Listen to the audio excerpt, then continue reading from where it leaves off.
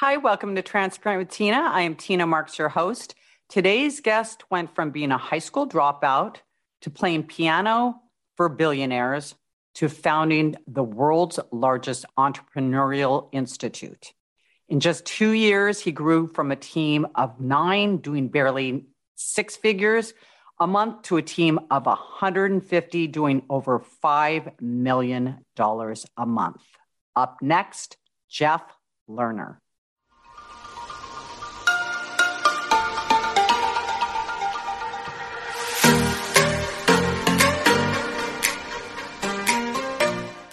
Hey, Jeff. So nice to see you and meet you. Likewise, Tina. Really excited to be here.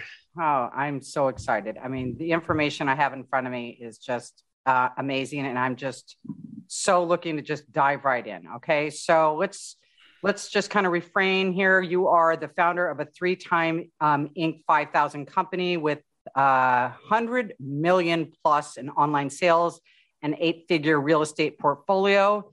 In 2019, you started Entre, which is like for entrepreneur institute, the first institute of higher learning in the world for entrepreneurs, and currently the fastest growing education company in the world. Wow. In 2021, you founded EntreSoft. Did I say Entre? I did say Entre. EntreSoft, that's right.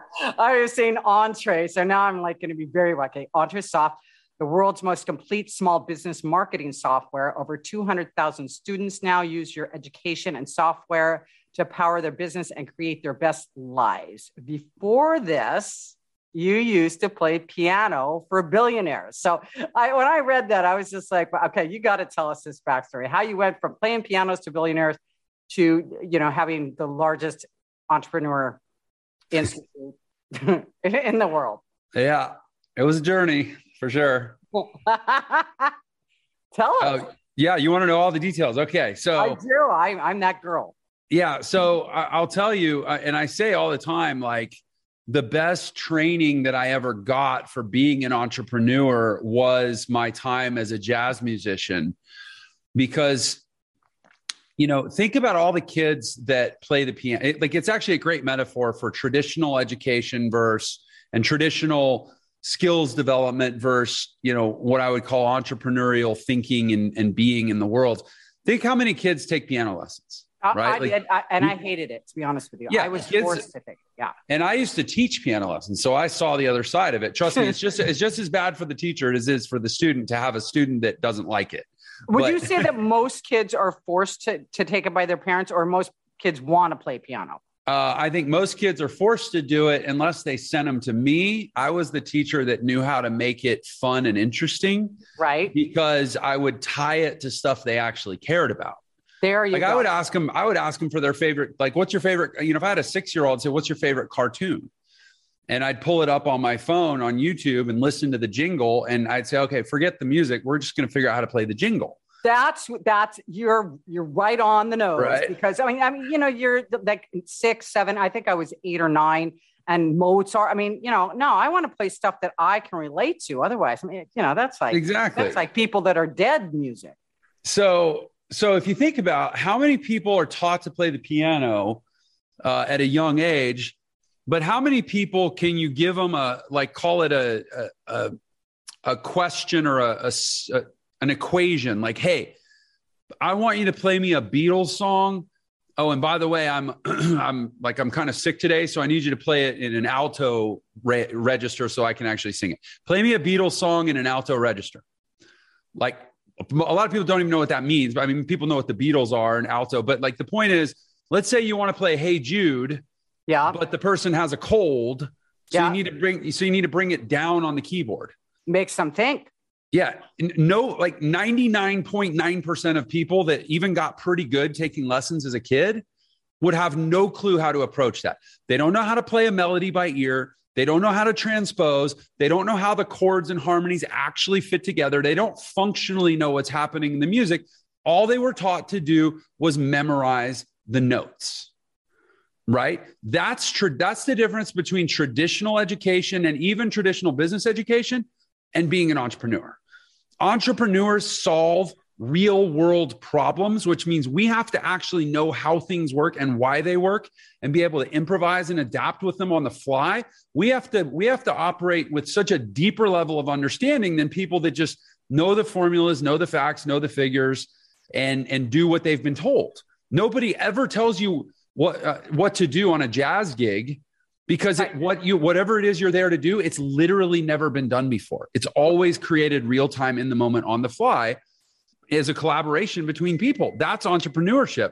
So although it may seem like kind of disjointed for me to go from one to the other, there's a reason why when I pivoted from music to business, I was never rattled by the fact that, oh, it's all on my shoulders. Oh, there's no operations manual. Oh, there's nobody telling me what to do. Oh, I'm only accountable to myself.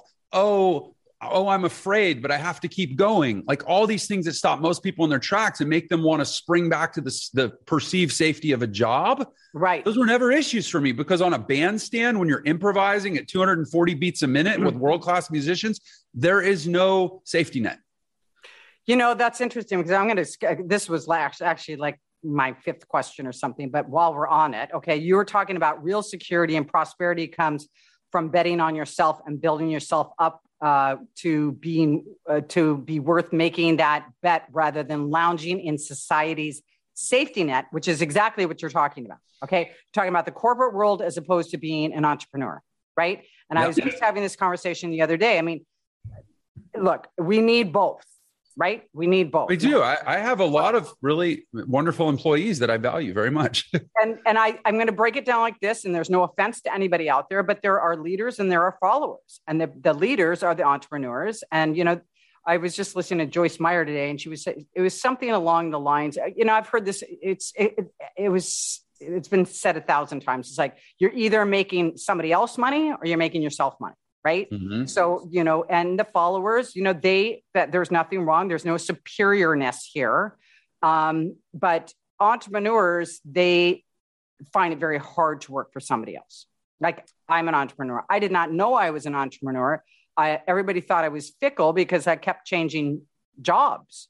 Right. Because my soul was not satisfied. And I also don't like taking the retraction very well. But anyways, okay. So that was... but how did you, so you started to realize that maybe, okay, there's something bigger and better out there for me than teaching piano, but how did you go from there into this institute? So, I always knew there was something bigger and better out there for me. Piano playing, being a musician was just a very practical decision that said, okay, I want to be my own boss. I want to be creative. I want to do something that stimulates and interests me, but I still have to make a living.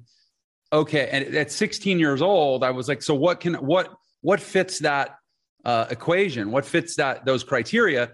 And I couldn't see anything that I was being exposed to in school that fit those criteria, other than writing, which I did seriously consider pursuing, literature in the writing path. And I did end up doing a little bit of creative writing study in college, but for the most part, I just didn't see it in school. So I dropped out. I was like, high school is training for the factory, or training for the job market, or training for the modern equivalent of, whatever the Industrial Revolution created. Like, I didn't see it. So I dropped out. I was like, I'll take my chances betting on me. But I know I have to make a living. And I knew I will say I'm pretty good at sales. And I knew I was good at sales the day I convinced my parents not only to let me drop out of high school my junior year, but also to buy me a piano so that I could start practicing, because that was going to be my fallback. I was 16 years old and I was not a pianist, but I was like, I know I've got a talent because I used to play some guitar and I was pretty good. Buy me a piano, give me a couple years, like let me have 2 years, just like you would if I was still at home going to high school. Mm-hmm. And by 18, I'll be supporting myself. And so that's how the piano started. But I dropped out of high school and it was the only thing I could figure out to do. Didn't your parents say to you, we'll get you a piano and you still play piano after school? No, that wouldn't have been enough time. Like, for me to be a professional piano player, like I had gone to, for one, I was going to, a little bit of backstory. My parents got a phone call from the truancy officer of the Houston Independent School District Police Department saying, Jeff has, of the last 30 days of school, Jeff has been absent 21 times. So I was already not going to school. What were you doing?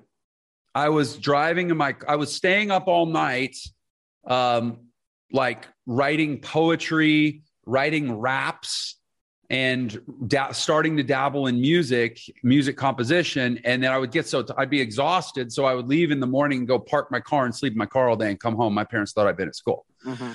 And so I'd already effectively dropped out of school. So, you know, I'm giving myself a little bit of credit that I like went to them and asked permission. I didn't. I was asking forgiveness. And I'd actually been told if Jeff comes back to school, he's going to be ticketed and fined. And my parents were like, "You're going to fine my son if he actually does come to scholl?" Yeah, that's great. What's the reward? Strategy. What's the incentive for going back to school? Yeah. So exactly. So anyway, they bought me a piano. I'll be kind of quick with the story. And I told them, and I had started to explore what would it take to be a professional. And I realized like I need thousands of hours of practice, and there's just not enough time. I'm not going to be able to do this in 2, 3, 4 hours a day. So I was practicing 8, 9, 10 hours a day. I literally practiced too much. I ended up having 10 years later, I turned into arthritis in my wrist. Mm-hmm. But that's how I was able to go from beginner to professional to like, you know, gigging professional in about 2.5 years. Right. Which every teacher I talked to had told me was basically impossible, that I had kind of missed my window. And I ended up, even though I dropped out of high school, I actually ended up getting a scholarship and being able to go to college as a jazz pianist. So I still went to college, although it took me 10 years to finish. But anyway, the whole time I was playing piano, you ask how did I get to where I am now? So all through my 20s, I'm a gigging piano player in Houston, Texas, really, you know, big city, lots of wealthy people, lots of big high-end private parties, and they bring pianists into their home. And I got a lot of the people I would play for were very successful, including, like you said, several that were billionaires. And I would so I'd get to their house early. I'd get there like an hour before the party to just set up and, you know, kind of feel out the piano or whatever. And it'd just be like me and the homeowner chilling for like 30 minutes. So I was like having these casual conversations with billionaires, like, so what do you do for a living? And, you know, I got to hear their stories. And I was so inspired. They were all entrepreneurs. They were all people that had started business. Very, very few people become billionaires working a corporate job. No, absolutely. Absolutely. So I had this sense, in fact, was it you?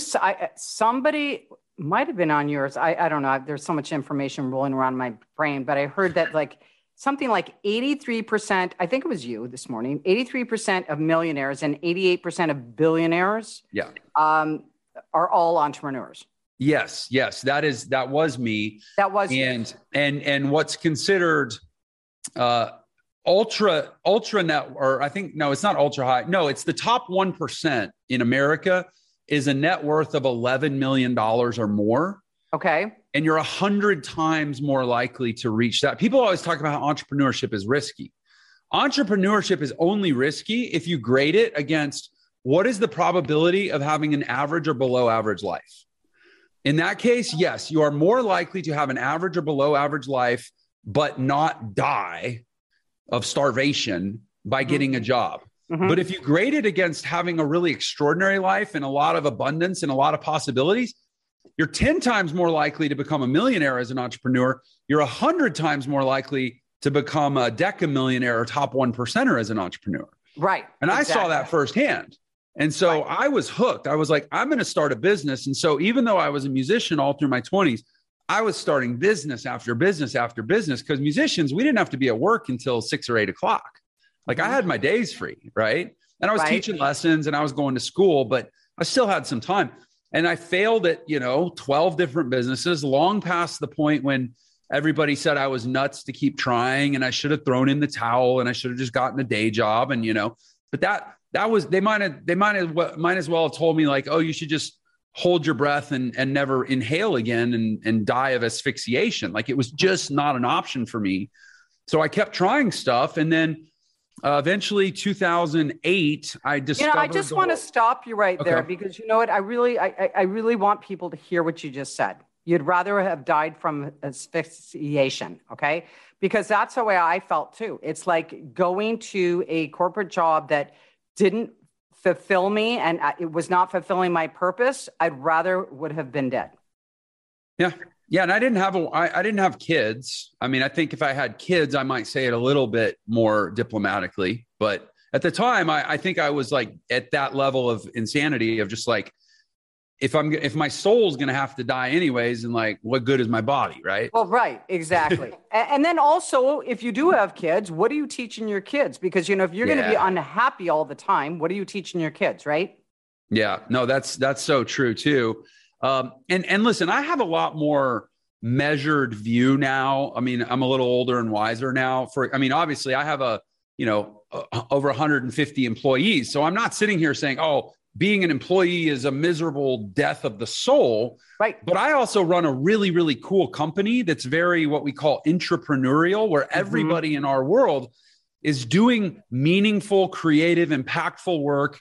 We create a lot of conditions that make it very rewarding and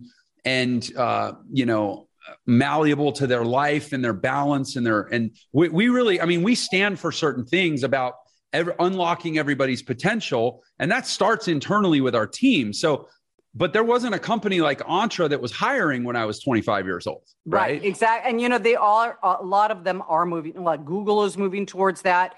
They're paying attention that, for everybody to be inspired because they're, exactly. Okay. Yeah. Because if they don't, at this point, people are just like, screw it, I'm out of here. Yeah. And they're just going to wait for that opportunity to leave to the next person. Right. I mean, everybody wants to feel inspired. Everybody wants to feel heard. Everybody's needs need to be met. And that model is gone. I don't think it ever worked. I think, and there's something that you said also that basically people are frightened into thinking if they don't go along with the status quo, they won't be able to have money or security. Okay. And that's what we're talking about right now. And it couldn't be more the opposite.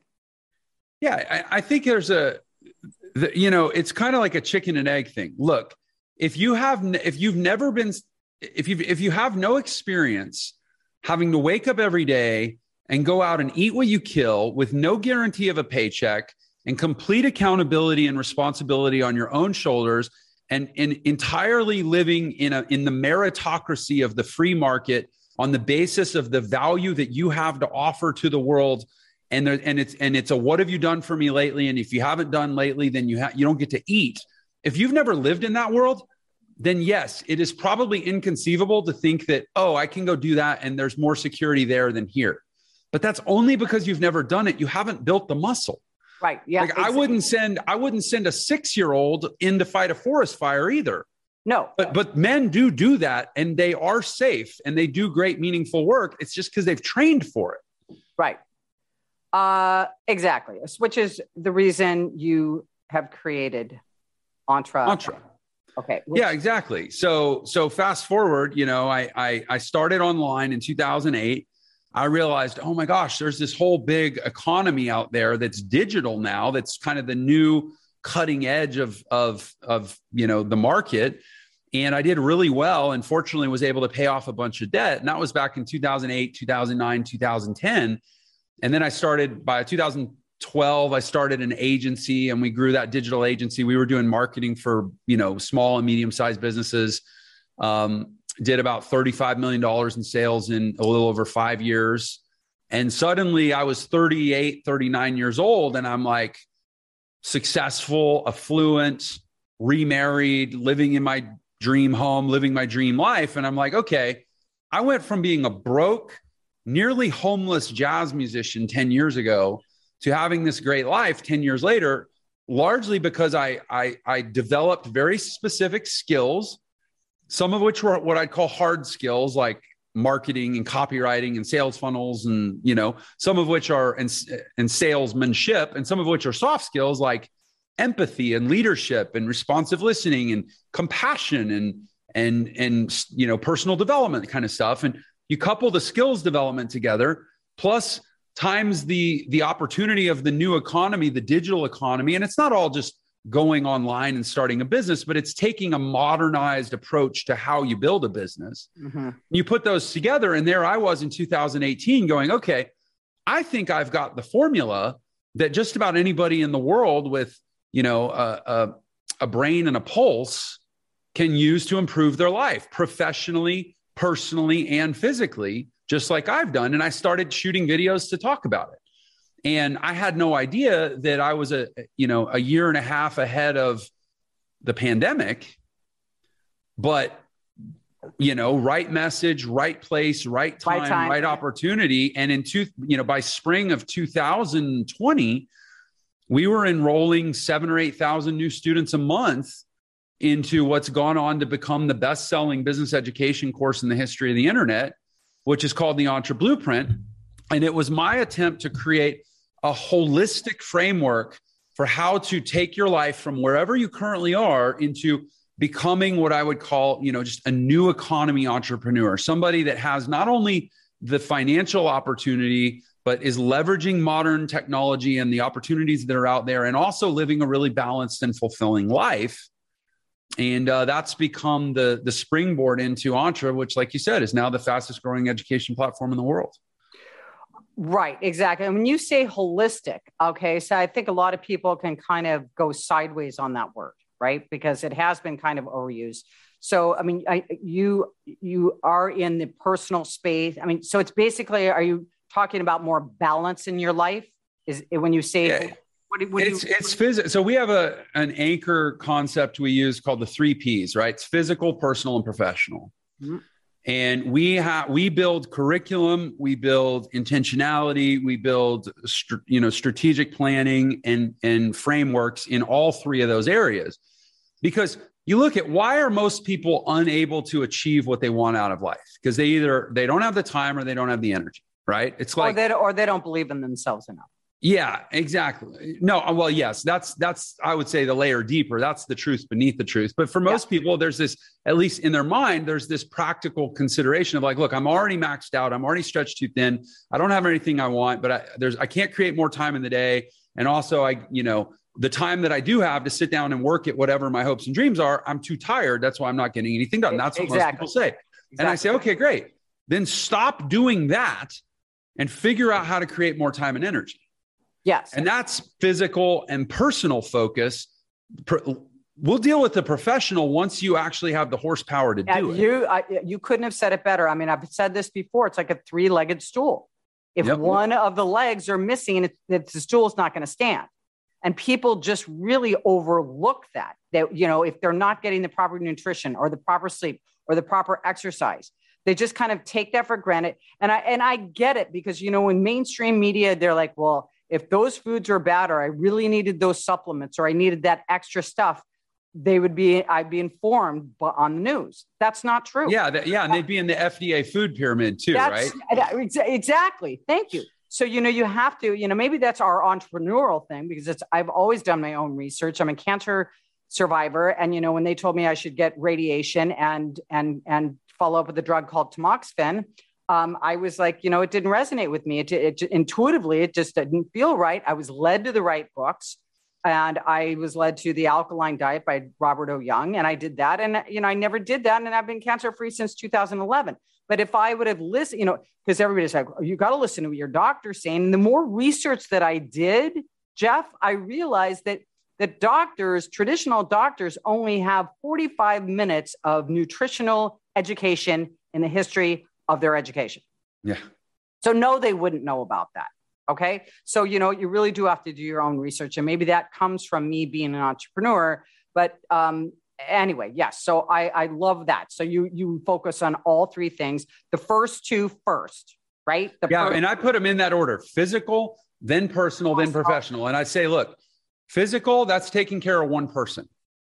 If you can't take care of one person, how are you going to take care of 4 people or 6 people, or your close personal relationships, right? Right. So take care of 1, then take care of 6 or 8 or however many personal relationships you have. But the idea that, I want to have professional success. What is professional success? Professional success is taking something that you offer, like a product or a service or a skill or whatever, and transacting it into the market of tens or hundreds or thousands of customers that pay you. And you're like, oh, yeah, I'm successful. Essentially, it's providing value and care to thousands of people. But if you're not even able to take care of the 6 people that live under your roof or the 1 person that lives inside your body, what qualification do you have to say, oh, I have lots to offer thousands of people? Exactly. Right? Jeff, listen, in the Entre Institute, if somebody comes in and they just know they're an entrepreneur, they know that they don't want to work for somebody else, but they don't know what it is they want to do. Does your institute help with that too? Or does somebody have to come in already knowing what they want to do? I'm so glad you asked that. I think you touched on one of the biggest misconceptions. Not only do you not have to know what it is that you think you want to do, I actually, in my experience, most people that think they do know what they want to do or they have some big idea, if they work with us for a while, they'll realize that wasn't even the right idea. That's not the thing that they were born to do. Right, exactly. And at what age? So, for example, my 17-year-old wants to be a YouTuber. Okay. So, like, is it for just maybe, does it go like somebody so this is a question I would say. YouTube is a marketing strategy. But that's like saying, well, I want to be an email. Well, okay. So I have a short story. You know what I mean? And I get it. I have teenagers, so I know they want to be YouTubers. Yeah, he just doesn't want to be famous. He's very funny. Okay. And he watches David Dobrik. Do you know who he is? Yeah, I do. Okay. So he actually came and surprised us on Sunday because I wrote him a message. I couldn't believe the guy actually came and surprised us. Yeah, I know. And so he's going to be on David's vlog. And my son's got video. I mean, I that's going to be my next question to you. But anyways, he loves David. And I love the guy. I mean, he's funny. He's clean. He doesn't overstep the boundaries. He's not funny at somebody else's expense. He gives back. And so my son wants to do something like that, so he's got a very clear idea and he is funny. He is all those things. So it's not, and in fact, he shies away from the spotlight, which incidentally, like the fact that I'm in front of a camera is crazy because if you knew my backstory, I never wanted to be in front of the camera, but I knew that this was my calling and my purpose. I found that out, right? So going back to at what age, what's your youngest entrepreneur that would be part of your institute? Well, anybody that's under 18, it just has to have their parents' permission. But I mean, we have, I was at one of our events several months ago and there was a kid there that does stuff that's related to rodeo. I can't remember exactly what he does, but he's like a junior rodeo kid and he was maybe like 13 or 14. But let me say this about the David Dobrik thing. David Dobrik's not a YouTuber. He's not a vlogger. He's not a TikToker. Those are just marketing methods.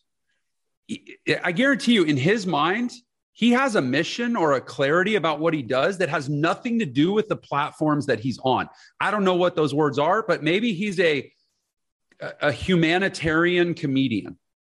That's what I would say he is. Maybe he's a progressive social engineer. I don't know, but it's people get so wrapped up in like, oh, I want to be a TikToker. But a TikTok's just a marketing method. That's literally like saying, I want to be an email. It's how you bring your purpose and message forward. Right. Exactly. And that's how he does it. And that's exactly what he is. Like even if somebody says, I want to be a Twitch streamer. I don't know what that is. Great. Well, stand in line. No, why don't you say, I want to be the best XYZ video game player in the world. Right. And I'm going to focus on that. And I'll bet if you achieve that, a lot of people will want to watch you on Twitch.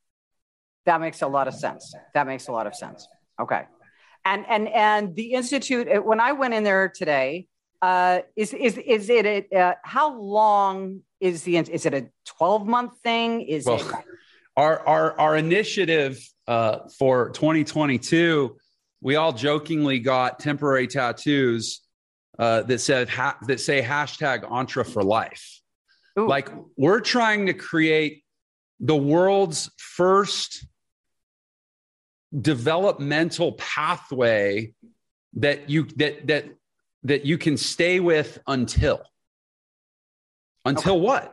What is the only because you're always pivoting. You're always pivoting in your business. This is my frustration with education is you go into and the word education comes from the Latin word ducare, to lead people to a destination. And yet you go into education and you don't graduate into a destination. You graduate to a starting line. That doesn't make sense. You didn't arrive anywhere. In our view of education, you start with the end in mind. And what's the end? What's the only point? What is the only thing that anybody should be trying to achieve? It's the life they want. And so we start with the life you want, physically, personally, and professionally, the relationships, the health, the vitality, the energy, the purpose, the drive, the professional skills. And we reverse engineer what we call personalized education that leads you all the way there. And that might take 20 minutes or 20 months or 20 years, or you may die trying. Right. That's not the point. The point is, are you more fulfilled making progress toward the life that you actually were born to have? Or do you just go check boxes and rack up student debt in the traditional pathway? Well, I've always said, if you do what you love, the money will follow. And then I follow it because I didn't make that up. But then I follow it up with saying, and even if you don't, you're not going to feel like you're missing out on something. You're not going to feel like this need to have more and more and more, because I've had both. And when you are doing something that is not right for you and you're not fulfilling your purpose, you have this gap. In my first book, I talk about it. You have this gap. There's something missing. So you got to fill it up with things, whether it's food, alcohol, shopping, whatever it is, because your soul is longing for something that you're not giving it. And as long as you're fulfilling your purpose, even if you're making a smaller amount of money, you're not going to feel that void. And here's the deal. I 2 hours ago, I had Dave Hollis on my podcast, who, I just had Heidi Powell. Oh, wow. All right. Well, we should swap. Yeah. But they, a lot of people, everybody knows him as, Rachel Hollis's ex-husband, and now he's doing his own thing and he's with Heidi. But he was the president of Warner Brothers. No, sorry. He was the president of Disney Film Studios. Mm-hmm. He was a mega successful entertainment person in the coolest industry in the world. He had Robert Downey Jr. on speed dial. He personally was the person who distributed to the Avengers and all these great, like Frozen. And I mean, my daughter's favorite movie. And he was miserable. Right. There's no amount of professional success you can achieve if you're not doing what you were born to do. Exactly. Leading to that's when I said, we'll get to that question. So what is it? What are your views on that? Do you believe in God? Do you believe you have a do you feel like God, the universe, whatever, puts a stamp on your heart? Do you think it's random? Do you think, do you believe in synchronicity, synergy? Everything happens. It's funny. I've probably done, I don't know, several hundred interviews, and nobody's ever actually asked me about my personal spiritual beliefs directly. We've gotten into it, but nobody's ever just asked me. So yeah, I do. I very much believe in a creative force that probably pretty closely approximates what a lot of people mean when they say God. I mean, I don't need to get into all the granular details, but I came to it from like the Judeo-Christian tradition. Like, I'm a huge C.S. Lewis guy. I'm a huge G.K. Chesterton guy. Like, a lot of the really great modern Christian thinkers are my jam. But I also love me some Ayn Rand. And what I tend to find, who's, supposedly an avowed atheist, and people are like, oh, how do you reconcile that? I have found this beautiful congruence in the universe and in my experience of the world, where like truth is so multifaceted and it shows up in so many places. And I think it is a human weakness that we are always trying to, fractalize truth into all these different little subsets. But truth is truth. And I see it, I read it. I have found it in Buddhism. I have found it in Christianity. I have found it in great, Stoicism. Yeah. And so what I believe happens inside of us is we're all given a unique set of gifts. We're all given a unique set of proclivities and interests. And we're all given call it an energetic North Star that when we learn to find it and orient ourselves to what we're intended to do, our body and our mind and our energy resonate in that direction. Yeah. And you feel, you wake up. Yeah. And you shall know that you're pointed in the right direction, literally by the amount of energy that you have. Mm-hmm. And people say, I don't have money. I don't have time. I don't have energy. It's because you're a magnet that is fighting, trying to point itself away from the North Pole. Well, no wonder you're exhausted all the time. You're resisting what really was truly you were born to do. And I can speak to this because I lost everything going after my dream. everything. Now, you think after I'd lost everything, I would have gone and got a normal job? No, here I am doing it again. Round 2, single mom. But what am I teaching my son? You don't give up, because round 2, I got it now. You know what I mean?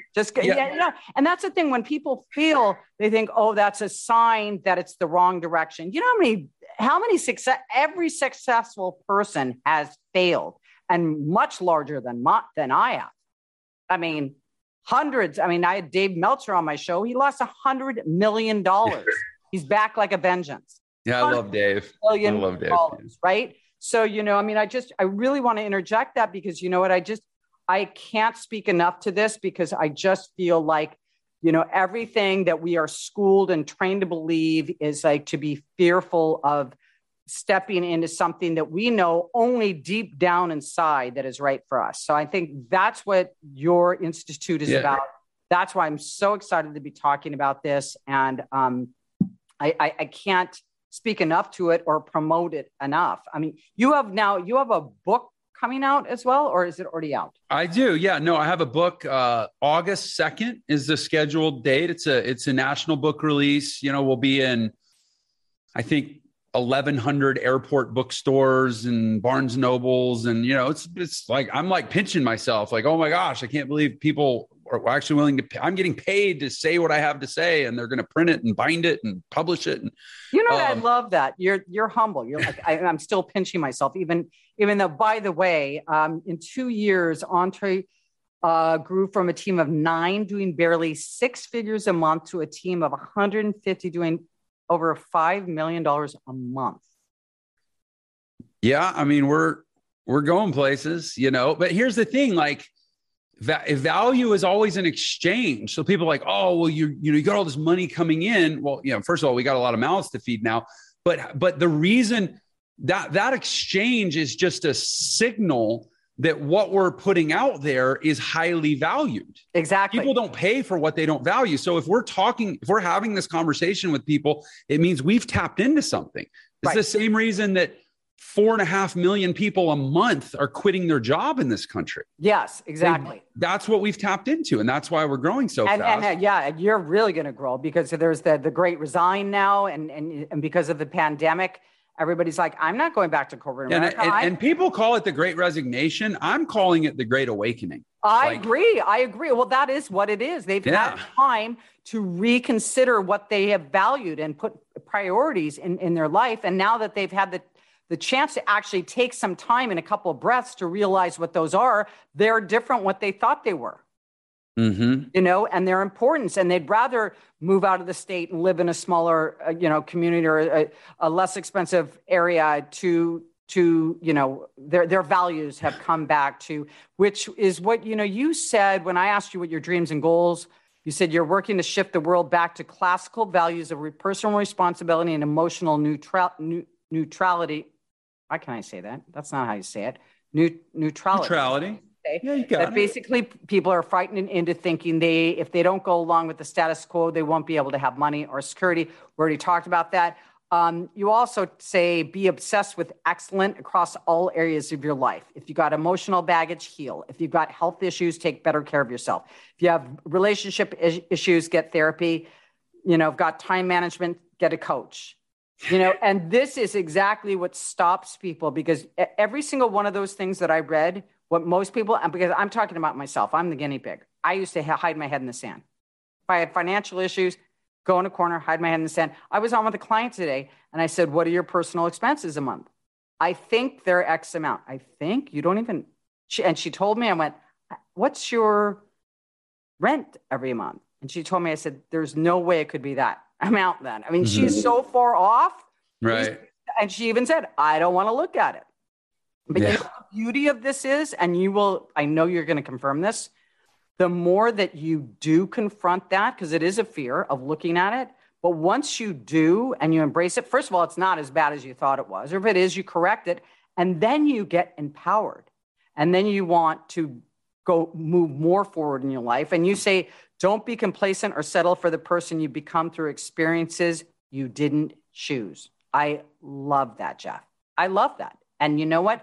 That's where a lot of people have become adults. It's because of the stories that they had to accept maybe when they were younger, because they couldn't make the choices. Every day you can rewrite your story. Yeah, and it's interesting. You talked about emotions. You know, there's something, well, there's a school of psychology that's the Adlerian school. It's kind of the grounding of most Western psychology at this point. And what it's resulted in is various modalities of a therapy that's kind of globally called cognitive behavioral therapy, CBT, right? So you have dialectical behavior therapy, you have rational emotive behavior therapy, you have all these subsets, but they all come from the Adlerian school, cognitive behavioral therapy. And kind of the core concept, the linchpin of CBT is what they call the cognitive triangle, which is simply thoughts, emotions, and behaviors in a triangle where your emotions dictate what you think and what you do. Your behaviors dictate what you think and what you feel. And your thoughts dictate what you feel and what you do, right? They're connected in a triangle. So it all starts here. And if you look at that triangle, most of us think that our reality is defined by the one that in which we're the least empowered, which is our feelings. Between thoughts, behaviors, and feelings, most of us primarily define our reality in the feelings, but that's actually the one point of the triangle in which we don't have choice. Yes. Thoughts and behaviors, we can choose, and they're binary. If I'm thinking this, it means I'm not thinking that. If I'm doing this, it means I'm not doing that. They're like zero sum. There's a toggle switch. I'm either yes, this, no, this, or yes, this, and no, this. But feelings, that's opaque and it's mushy and it's convoluted. And yet that's where we think we live. That's who we think we are. So the reason I love Stoicism is because it teaches you to redefine your life on the 2 points of the cognitive triangle where we actually have free agency, which are thoughts and behaviors. And emotions become extremely secondary in who we show up as every day. And that's the discipline that leads to success. And it's the opposite of what we're taught now, where how offended you are is how right you are.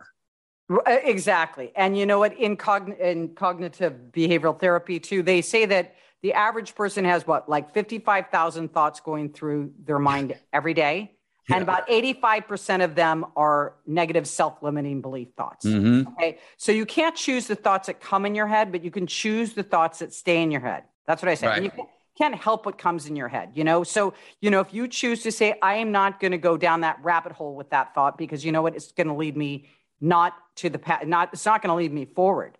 And you know what, that in itself, that nugget right there can change somebody's life, because I used to believe every single thought that came into my head, and I was just paralyzed most of my life. I mean, I had very scary, you know, I was just scared my whole life. I mean, that was, you know, I write about it in my first book. My father, you know, nothing was ever good enough. And I just wanted to basically disappear. I mean, it just really didn't feel worthy. And everybody has that certain degree of not feeling worthy. But to look at that, how I was then, and I took the ball and rewrote my story, started doing affirmations, started journaling, started visualizing, started, you know, the Miracle Morning. I asked all my clients to read that book and go buy Savers, you know. I mean, you can't go wrong if you do that. It's like putting your armor on for the day. It's like you're not living your life by default. And that's exactly what we're both talking about here. You know, it's interesting. You said you can't change your thoughts. I've learned that you can. And I teach this in Entre. This is a staple of our teaching at Entre, that people at first, they just don't see, well, how does that fit with me becoming an entrepreneur and making more money or whatever? And I'm like, trust me, just trust me until you experience it for yourself. And then you won't need to trust me anymore. This is why Wim Hof, you know, Wim Hof, the guy who plunges himself in the ice cold water, the older guy, kind of grizzled looking guy. And David Goggins. That's who I was. He spoke at one of our events. So these people that do these extreme physical things, you actually can change your thoughts. Try jumping in 33-degree water and being worried and being anxious and worrying about if your girlfriend didn't text you back fast enough or if you're behind on your taxes.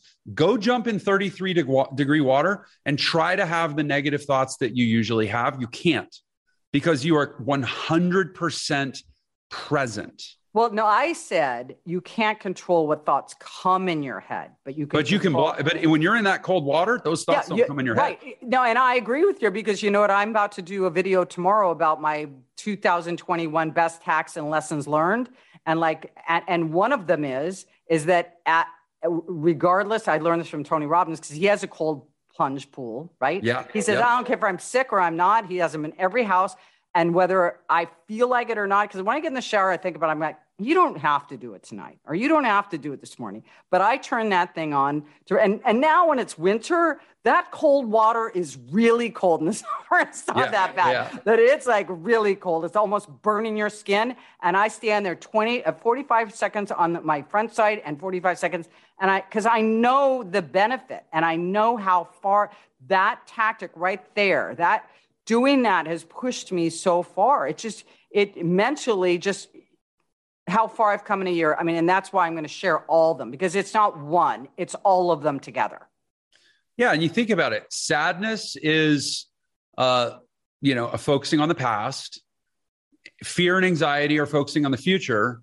You can neither be sad nor fearful in the present. If you're in the present. Yeah. I say, if you look too far behind you, you're filled with, regret. And if you look too far ahead of you, you're filled with anxiety. Absolutely. Exactly. So throw yourself in a damn icy pool or go run up a hill until literally all you can think about is the pain in your legs. Or for me, I do an insanely hard leg workout every Sunday. I joke because I live in the state of Utah, which is, the LDS Mormon, LDS, right? Yeah. And I say, yeah, I'm LDS legs day Sunday. Every day, every Sunday I go in and I do as many sets of 15 as I can, as heavy as I can on ass-to-grass squats. And it hurts so bad that it becomes physically impossible for me to be frustrated, anxious, worried, fearful, or anything other than just get the weight up, fight gravity. And when you when you train yourself to do stuff like that as often as possible, then there's a difference between everybody's so worried about probabilities. Like, well, what are the odds that I'm going to make $1 million? What are the odds that I'm going to be successful? Stop thinking that. Yeah. Give me any category of life and the odds are crap.